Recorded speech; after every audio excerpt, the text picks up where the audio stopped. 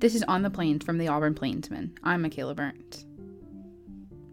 In sports news, the Auburn equestrian team rolled Toomer's Corner Tuesday night to celebrate their SEC and national championship titles.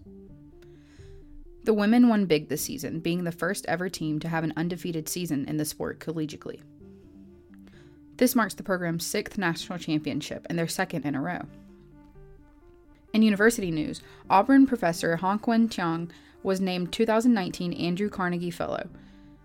As one of 32 fellows, he was awarded $200,000 for his research on how Asia can feed its growing population while limiting its environmental impact. As the director of the International Center for Climate and Local Change Research in the School of Forestry and Wildlife Sciences, Chiang's work reaches across the globe to identify solutions to many of the world's most pressing environmental challenges. In state news, a medical marijuana bill was voted to advance to the Alabama Senate soon.